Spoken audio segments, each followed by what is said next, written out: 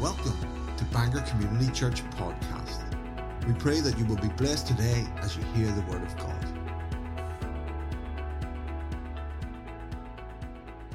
Well, it's my joy and privilege to welcome Pastor Colleen.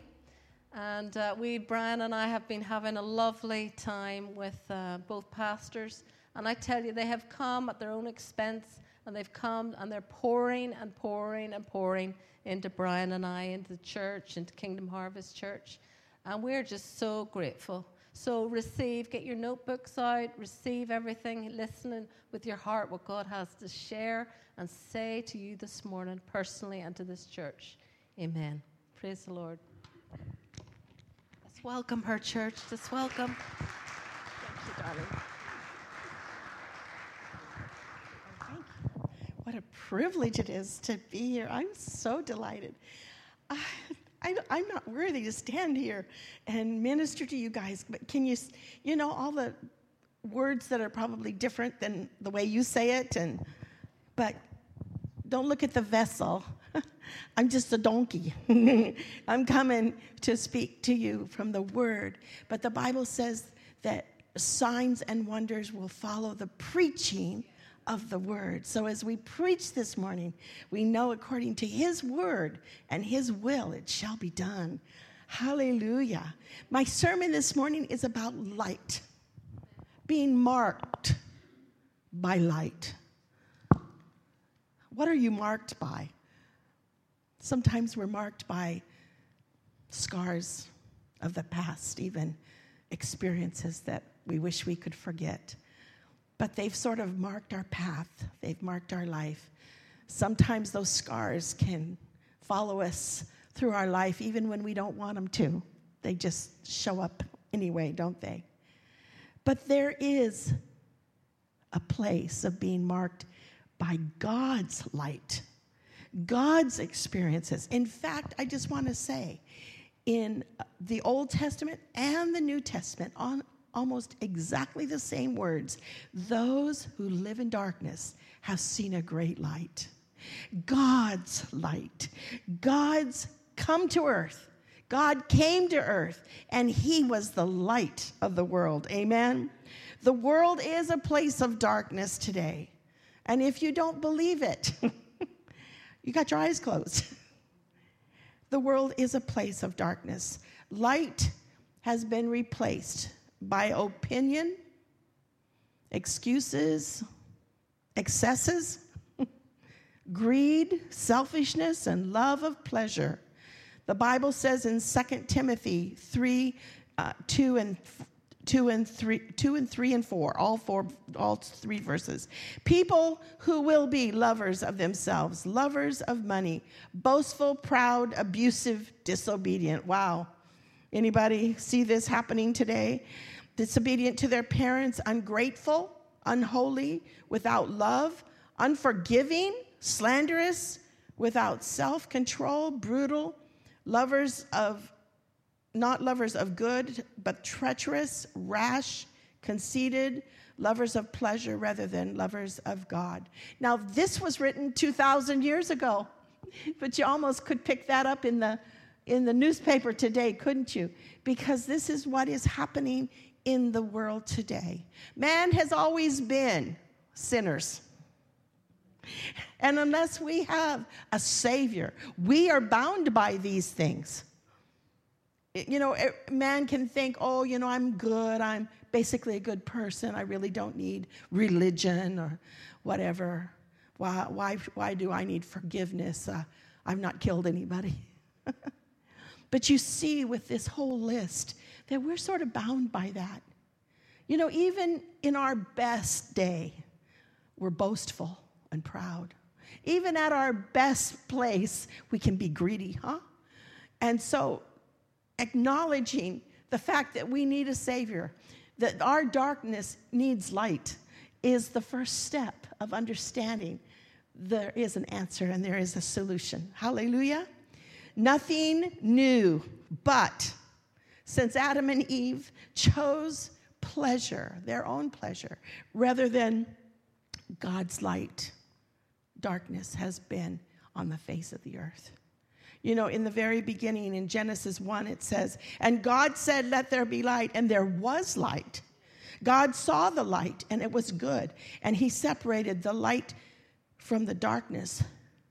Now, I don't know if you've ever studied this. I hadn't. But somebody preached this, and I said, I can't believe it. I've never seen that before. Isn't that something about the Word of God? It always is fresh and new. Light was created on the first day, but the sun and the moon and the stars not till the fourth. Isn't that an interesting concept? I love that, because God is the light of the world. Even if there's no sun or moon, God shines brightly. He is the light. In Egypt, God sent a plague of darkness. Interesting concept of showing who the light is and who the light isn't, right? He sent a plague of darkness. No one could see anything for 3 days. Yet, in Israel, in the place where Israel lived, there was light. Isn't that wonderful? In the wilderness, the fire and the pillar of cloud, yeah. I got it. I'm sorry. Still in Maui time. They led them through the desert, and the fire actually warmed them in the desert at night, but it also gave them light so they could travel day and night, and it didn't matter. And in the tabernacle, which was created by Moses in the desert as a place where God would come and dwell among his people, there's a very strong symbol there. In the holy place, there was a candelabra that was to be kept burning nonstop. No matter how they were traveling or what they were doing, it was to be lit. It was to always be a symbol. The light of God, the light of Israel would never go out. Amen. Throughout history, God has always had a testimony of his light. Noah showed God's light of mercy. Abraham, his light of friendship. Moses showed God's power to deliver, his light. Amen. Joshua demonstrated the light of his authority, God's authority over even evil. Come on. Amen. Most of all, I can read, especially when I'm just all by myself. I can read good, but this morning I'm not doing so good. Most of all, God's light came into the world in the human form of Jesus Christ, the light of the world. Jesus shined the light of his Father. He demonstrated the light of his Father, the light of love. Come on, the light of righteousness, the light of his kindness and his compassion and his long-suffering, his grace and his salvation. All of that light came from the Father through Jesus. Amen. The light of man is Jesus. He shined his light in the darkness of evil. He is characterized by a servant. They expected a king, but he came as a suffering servant. He came to do love, wisdom, and justice. In John 1, it says, "In him was life, and that life was the light of mankind." In the light shines in the darkness, and the darkness cannot overcome it. It is dark today, but it's not going to overcome God's light. We have to be God's light. Amen? Anybody here want to be part of God's light? If Jesus comes into our heart and he shines through us, then we are the vessel of his presence. We are the light of the world. In fact, John said, in John 8:12, it says, Jesus spoke, "I am the light of the world. Whoever follows me will never walk in darkness, but will have the light of life." We can be God's light. Jesus in us. Amen. Matthew 5:16 says, "In the same way, let your light so shine before others that they will see your" what? Good deeds. Good deeds. and what? Glorify your Father in heaven. Whoa. Me, the biggest mess than I am, can still shine the light of God's glory? Can I bring praise and glory to God's name because of my good works and my good deeds? Come on. Well, we can make a difference in spite of ourselves.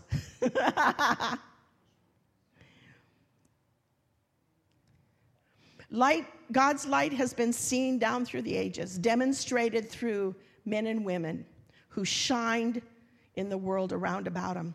I want to give you some examples.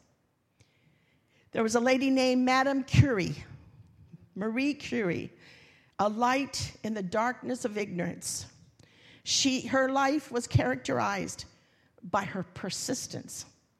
She would spend literally thousands of hours over a tiny little microscope trying to find the essence of things that were not or should have been.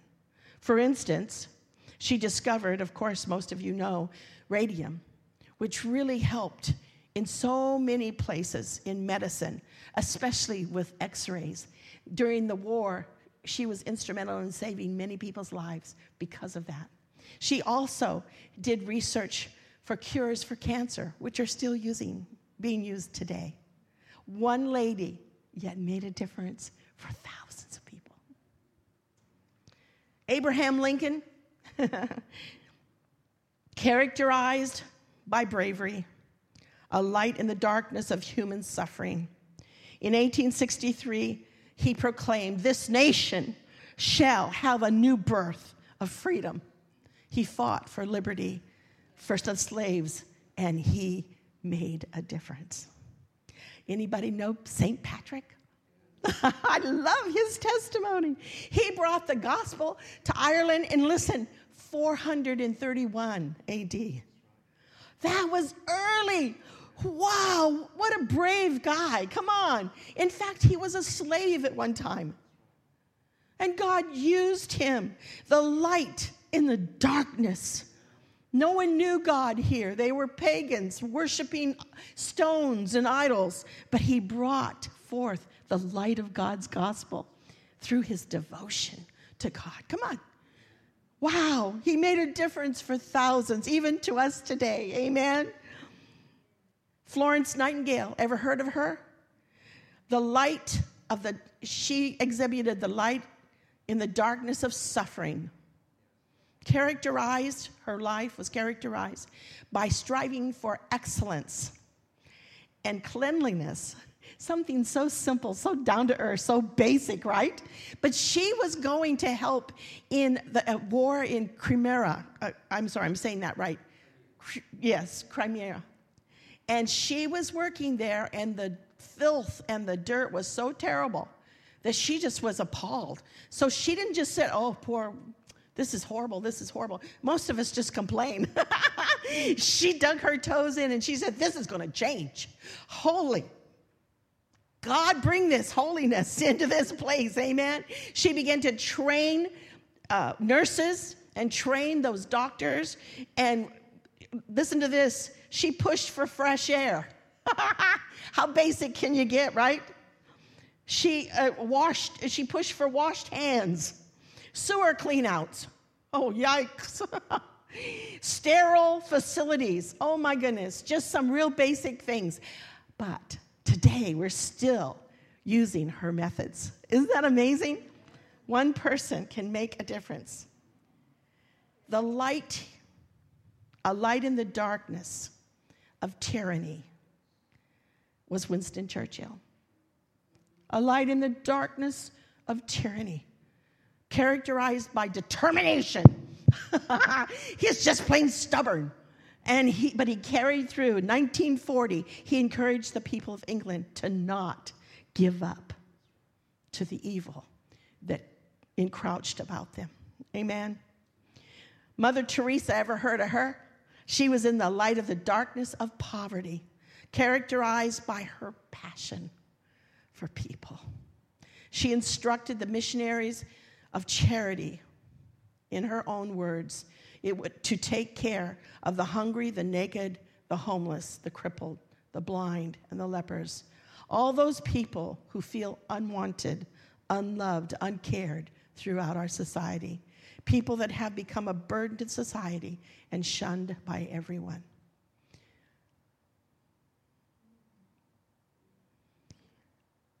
May it be said of us that we had a compassion for people that were unwanted and unloved.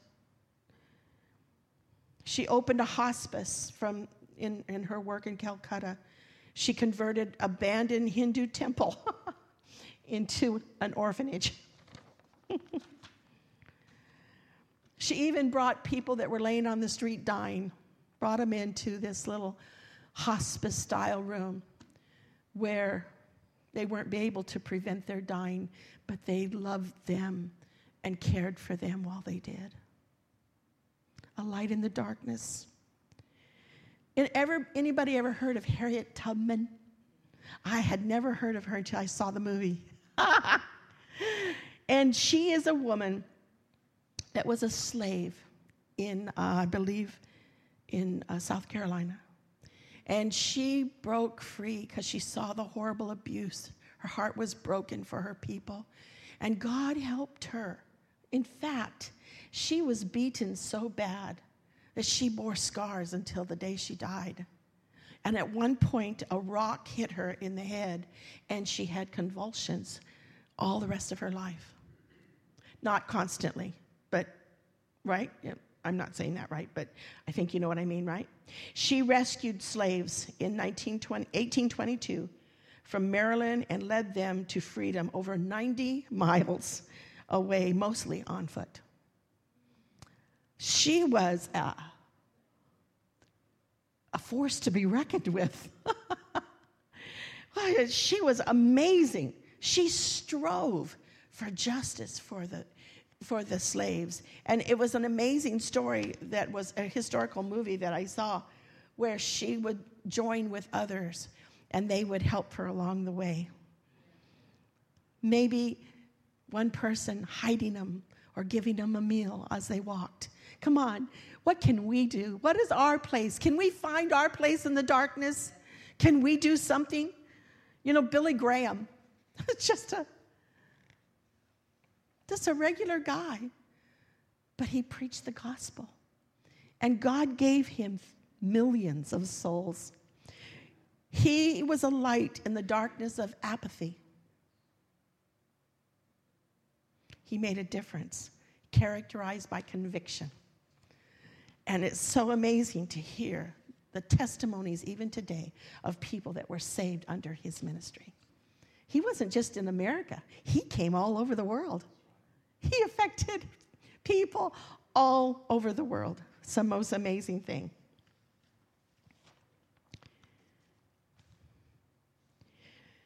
Just one person. And yet, they affected a world. And we can sit and look at the darkness around us and say, woe is me. What can I do?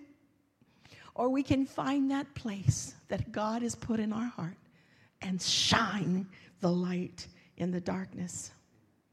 In Isaiah 58, you probably know this by heart. Verse 6, loose the chains of injustice, untie the cords of the yoke, set the oppressed free, break every yoke. Share your food with the hungry, provide the poor wanderer with shelter. Clothe the naked, and do not turn away from your own flesh and blood. Then your light, I love this part, will break forth. Then your light will break forth. Your healing will quickly appear. Your righteousness will go before you, and the glory of the Lord will be your rear guard. Anybody getting excited? It's like me? Oh my gosh. Then you will call, and the Lord will answer. You will cry for help, and he will say, here I am. And if you spend yourself on behalf of the hungry and satisfy the needs of the oppressed, then your light will rise in the darkness. and your night will become like noonday. This nation, this world, this community need a light. Do you see the needs around you? Is the darkness so great that you've given up? Or are you determined to make a difference? It's pretty easy to excuse ourselves. I'm too old, I'm too ugly, I'm too young. I'm just too selfish is the problem. A few years ago, there was a problem in our church, and it's plagued the world. But I was so frustrated because some of the very young kids, young people that had grown up in our church had gone into drugs. And families were broken up, and it was so terrible, I could hardly stand it. And I felt angry. Anybody know what anger does? Sometimes anger is your best friend because it makes you do something. I don't think I would have ever disciplined my kids if I hadn't gotten mad. You know, I love them desperately, but you know what? Sometimes you just get comfortable. And if you just didn't get mad, you wouldn't do anything about it. Anybody here besides me? So that anger drove me to get up and do something about it. But I got mad at the situation that having so many of our own people on drugs and hopelessly.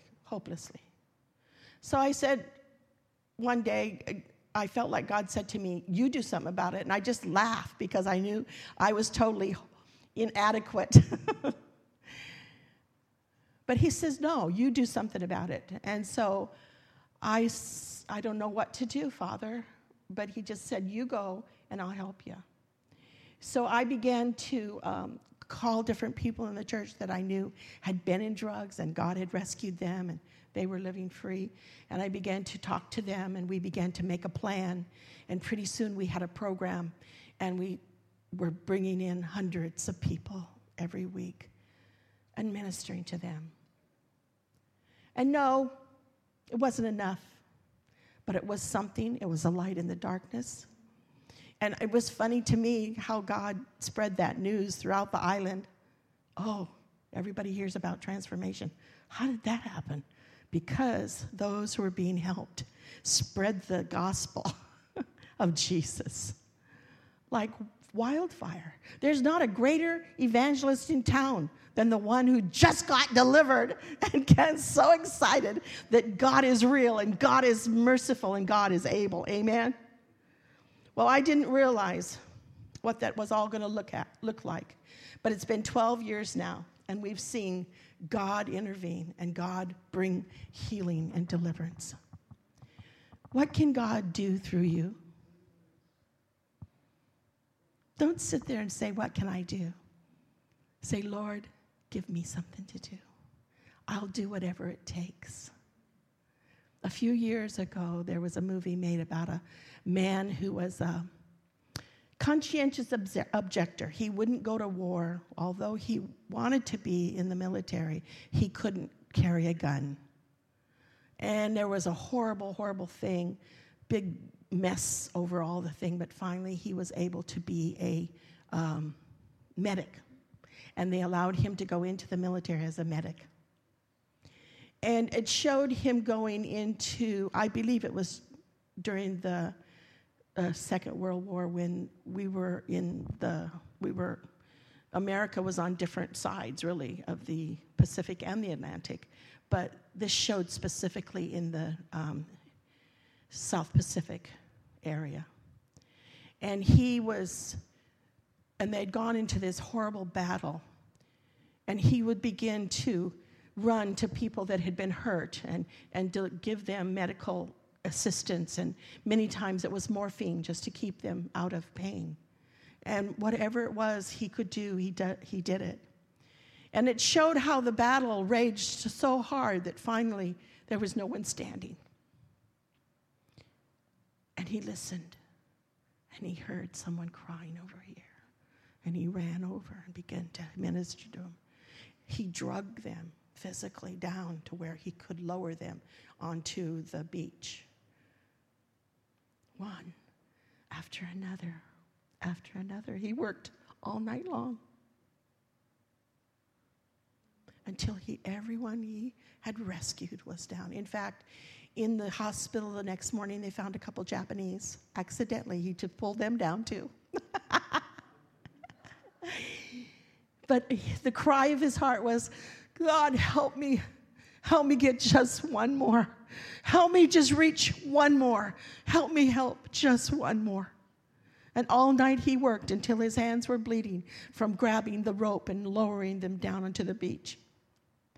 What will we stand before God and say, Lord, I didn't know what to do.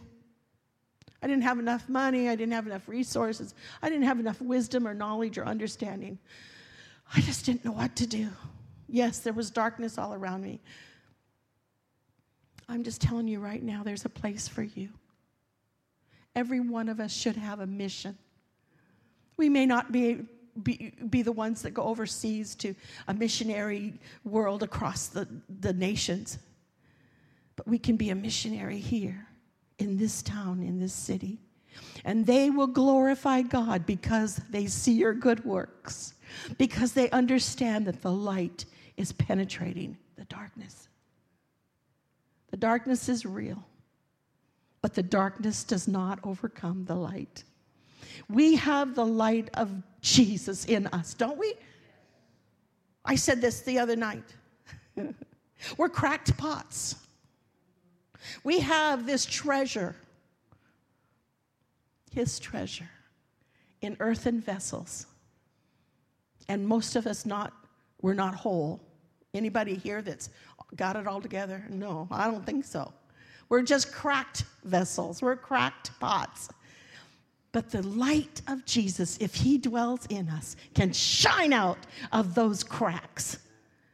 The greater the crack, the greater the light can shine through. And you know, Jesus said it. When the woman was washing his feet with oil and drying with her tears with her hair, the disciples criticized her. And Jesus said, let her alone. For she had been forgiven much. She had been forgiven much, and she was grateful. Have we been forgiven? Have we been cleansed? Have we been purified? Are we rejoicing in what God has done to us? Or we're not taking it for granted, are we? The marvelous grace of God. Are we worthy? Not even. But because of his love, he's come to us. He's come to us. And by the power of his Holy Spirit, he can come in and shine out.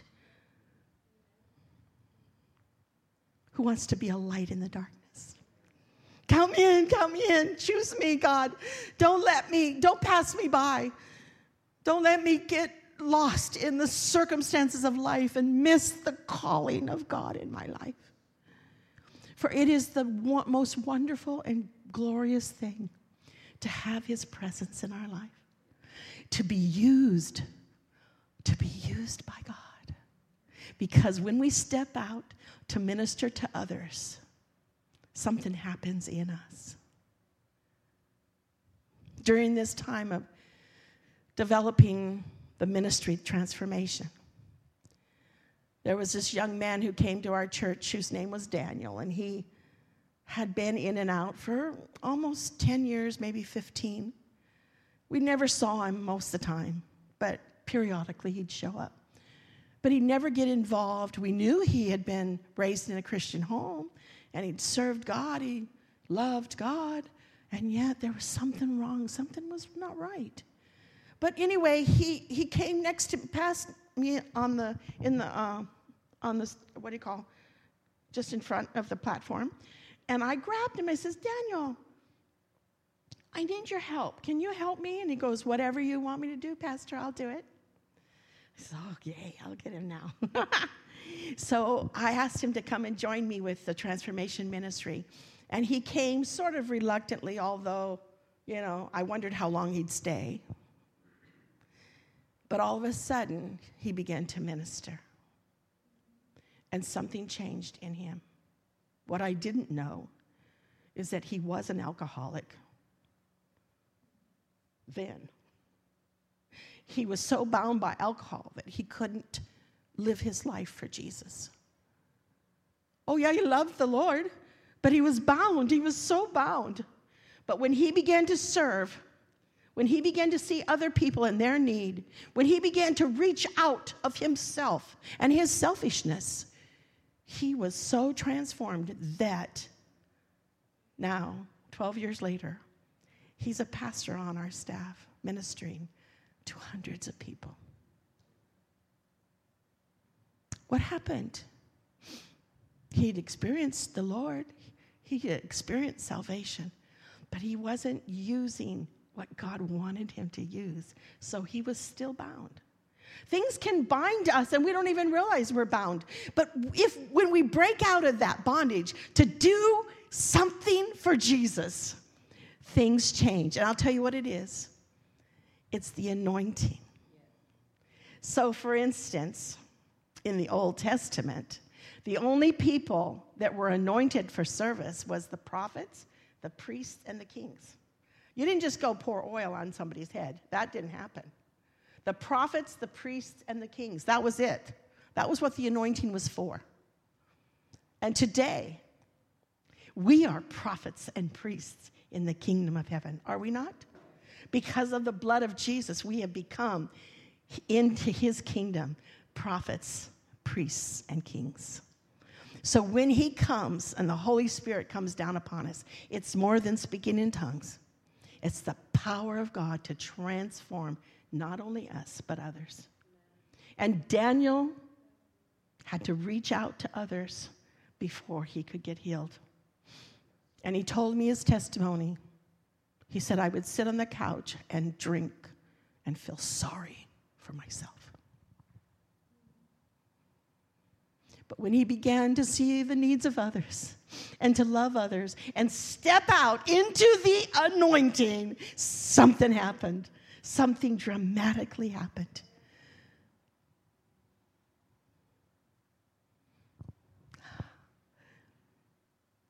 Can you stand with me?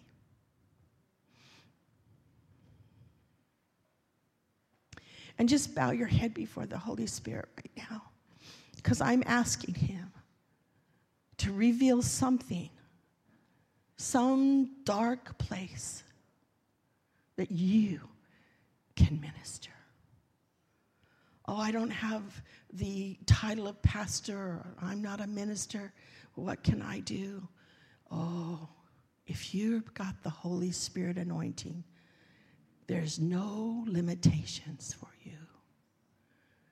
And God will use you just like he did a Marie Curie or an Abraham Lincoln or even, God forbid, a Winston Churchill. What does God want to do in you and through you?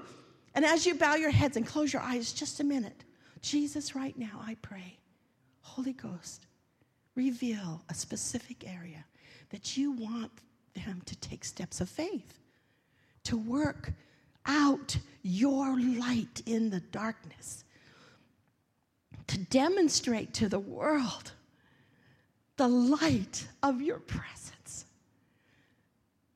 Jesus, reveal right now.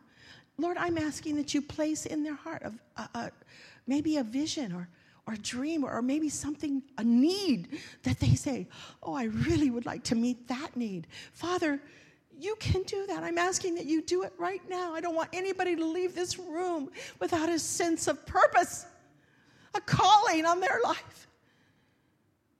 Jesus, come. Holy Spirit, come. Holy Spirit, come. Transform us by the power of your Holy Spirit, that we will be your witnesses, your light in the darkness. In Jesus' name, in Jesus' name. And while your heads are bowed right now, I'm just going to ask if there's something in you that's preventing you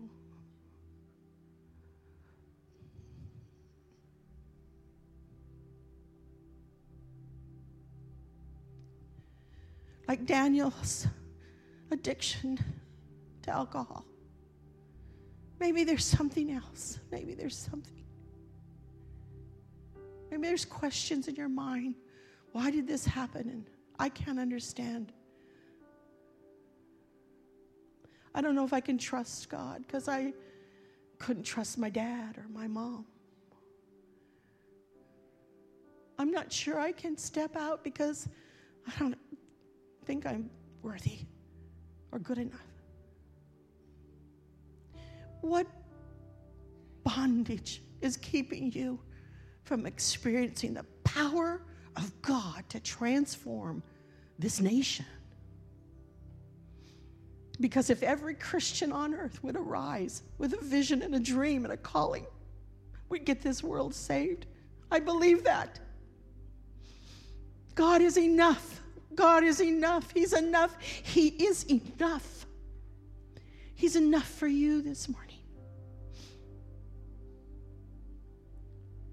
If there's some bondage that you don't have to say it out loud, and you can just stay right in your seat, but just raise your hand.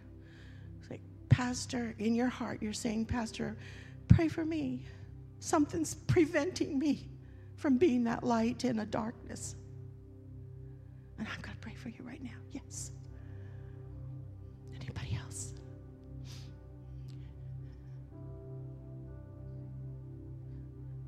None of us probably feel worthy, but the blood of Jesus makes us worthy. Jesus, thank you for those who have raised their hand saying, help me, Jesus. Let's just repent together. Lord, I repent. Come, Lord, and save me from my selfishness. Save me, oh God. I need you, Jesus. Because you paid the penalty for my sin, I know that you are big enough to handle my sin and my inadequacy, my failures. Jesus, come into my heart. Be that light in this broken vessel. In Jesus' name. In Jesus' name. In Jesus' name. Amen. Pastor Gary. Hallelujah. Hallelujah. Just wait up here a minute. Thank you, Lord. Let's all be seated just a minute. We've just got a little bit of time, and I didn't properly introduce you. I mean, a lot of the leaders, a lot of people have heard the story, but there's some here that have not heard about your call to Maui and just where you're at, so if you can just take 5-10 minutes to tell us. You need to hear how Pastor Colleen and her husband have been so sold out all of their lives. And we have them right here. And that's why I'm encouraging you all to come again tonight and receive something. I met my husband in college, and he was a missionary's kid, and I was just a regular person. But God linked our hearts together, and we went into ministry, youth ministry, just after graduation. And then the pastor that we were working for about 5 years later had been asked to go to Honolulu and invited us to go with him. And when we went, we didn't realize, of course, what that would be like because we were away from our friends and our families. But God had a call for us. And the church there in Honolulu began to grow, and it did so well. And my husband was helping with small groups and the choir and education and youth, and he just stepped in wherever he could step in to help. And after we'd been there almost 5 years, a church in Maui called us, and they had lost their pastor. And it was a little bit scary. I had just given birth to my son, and we decided to go. It was a little church of about 30, and it was a little scary because it was a different culture. It was in a smaller island, not Honolulu where the big city is. It's a smaller city. But we went, and my husband got a vision. Felt like the Holy Spirit called him to see the island really saved. And so even though it was a big vision and a really very limited resources, he just went in, guns blazing. And God began to touch people and call them. And they were, you know what? They saw the passion of my husband, and people began to get excited. How many know our faith can be contagious? And that's what happened. People just started being so excited about their faith in God, and people were getting saved and filled with the Spirit. And the church began to grow, and that first year we grew to almost 700, and then on our anniversary Sunday, we had a guest speaker, and it was over 1,000. So that was an amazing, amazing time for us. But all my children were small, and so mostly I stayed at home with my kids, and the church began to grow, so we had hired on different staff people. And God just began to honor our faith. And you know, I never felt really worthy or special or like we can do this. It was always, oh God, help us. Oh God, help us. Oh God, help us. Always crying before God, oh God, help us. Because we knew that in ourselves we couldn't do nothing. But God was sovereignly calling forth people. And now, you know, we can look back. It's been 42 years. And we can look back and say, look what God did. He sovereignly touched people. He called people to help us and to do the ministry with us. And the people begin to grow. But you know, it's just a little church in comparison to so many. In a little spot in the world, just a little island in the middle of the Pacific. But the vision came to touch the Pacific Islands. In fact, we saw sort of a ring around Hawaii in the center of the ring of the Pacific Rim. And we began to plant churches in those areas. And God began to grow them. And so now at this point, we're actually at 470 churches.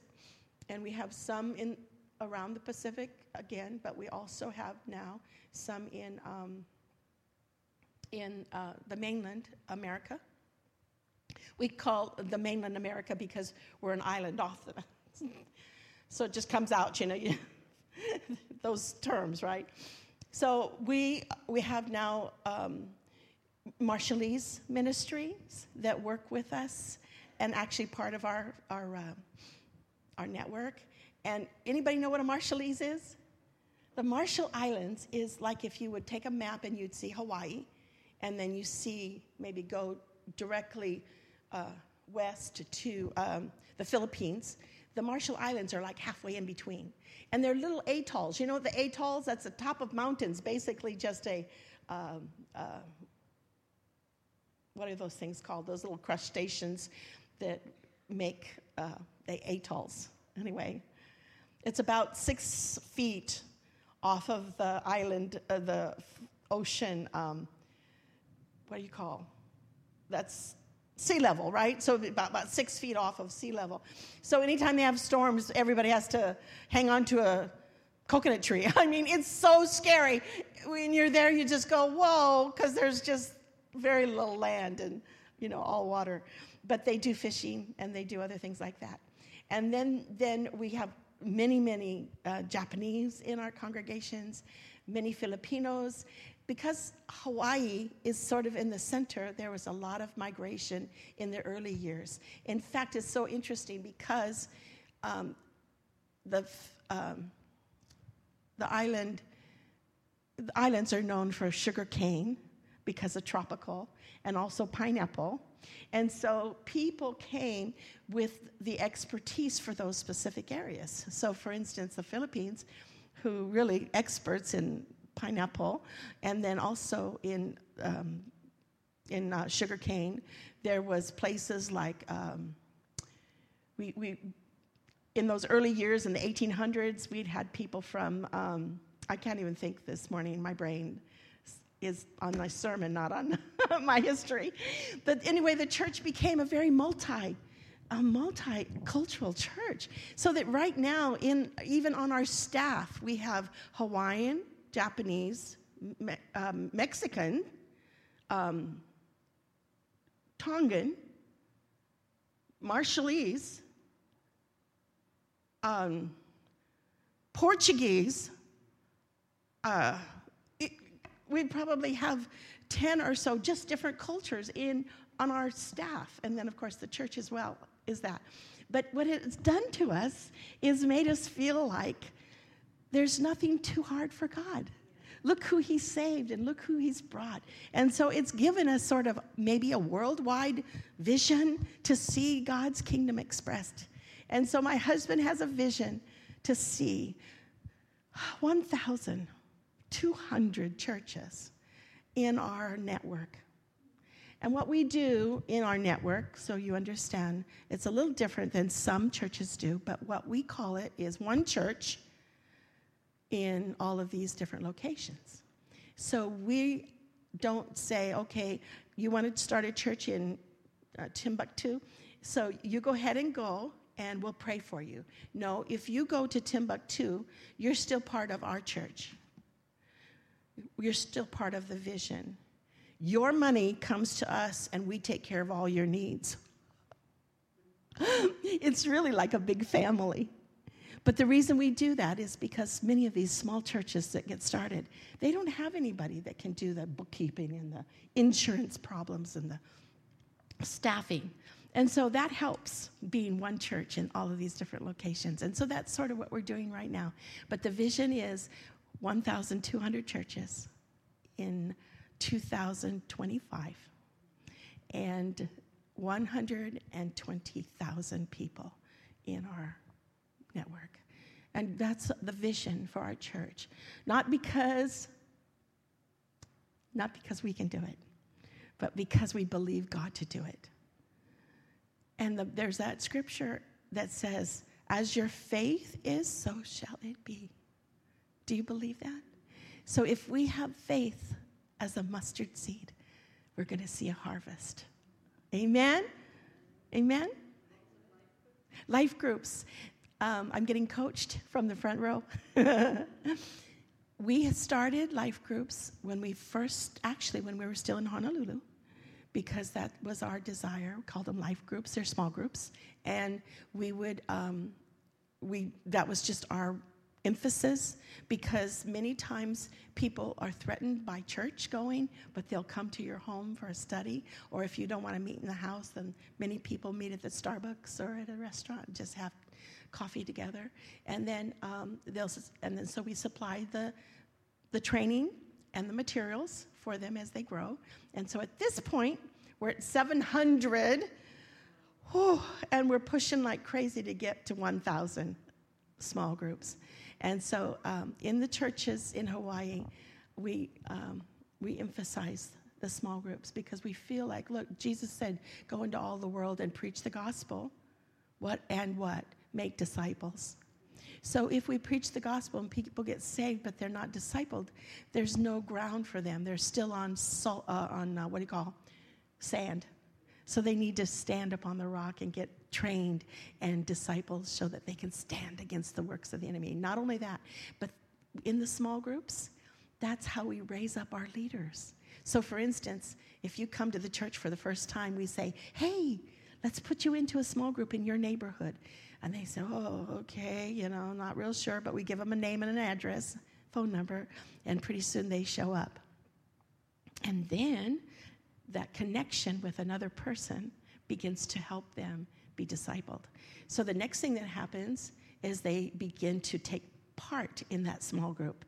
Maybe they'll bring refreshments, or maybe they'll just have, bring a juice, or sometimes they just stand at the door and greet people, or whatever, something that they want to do to help.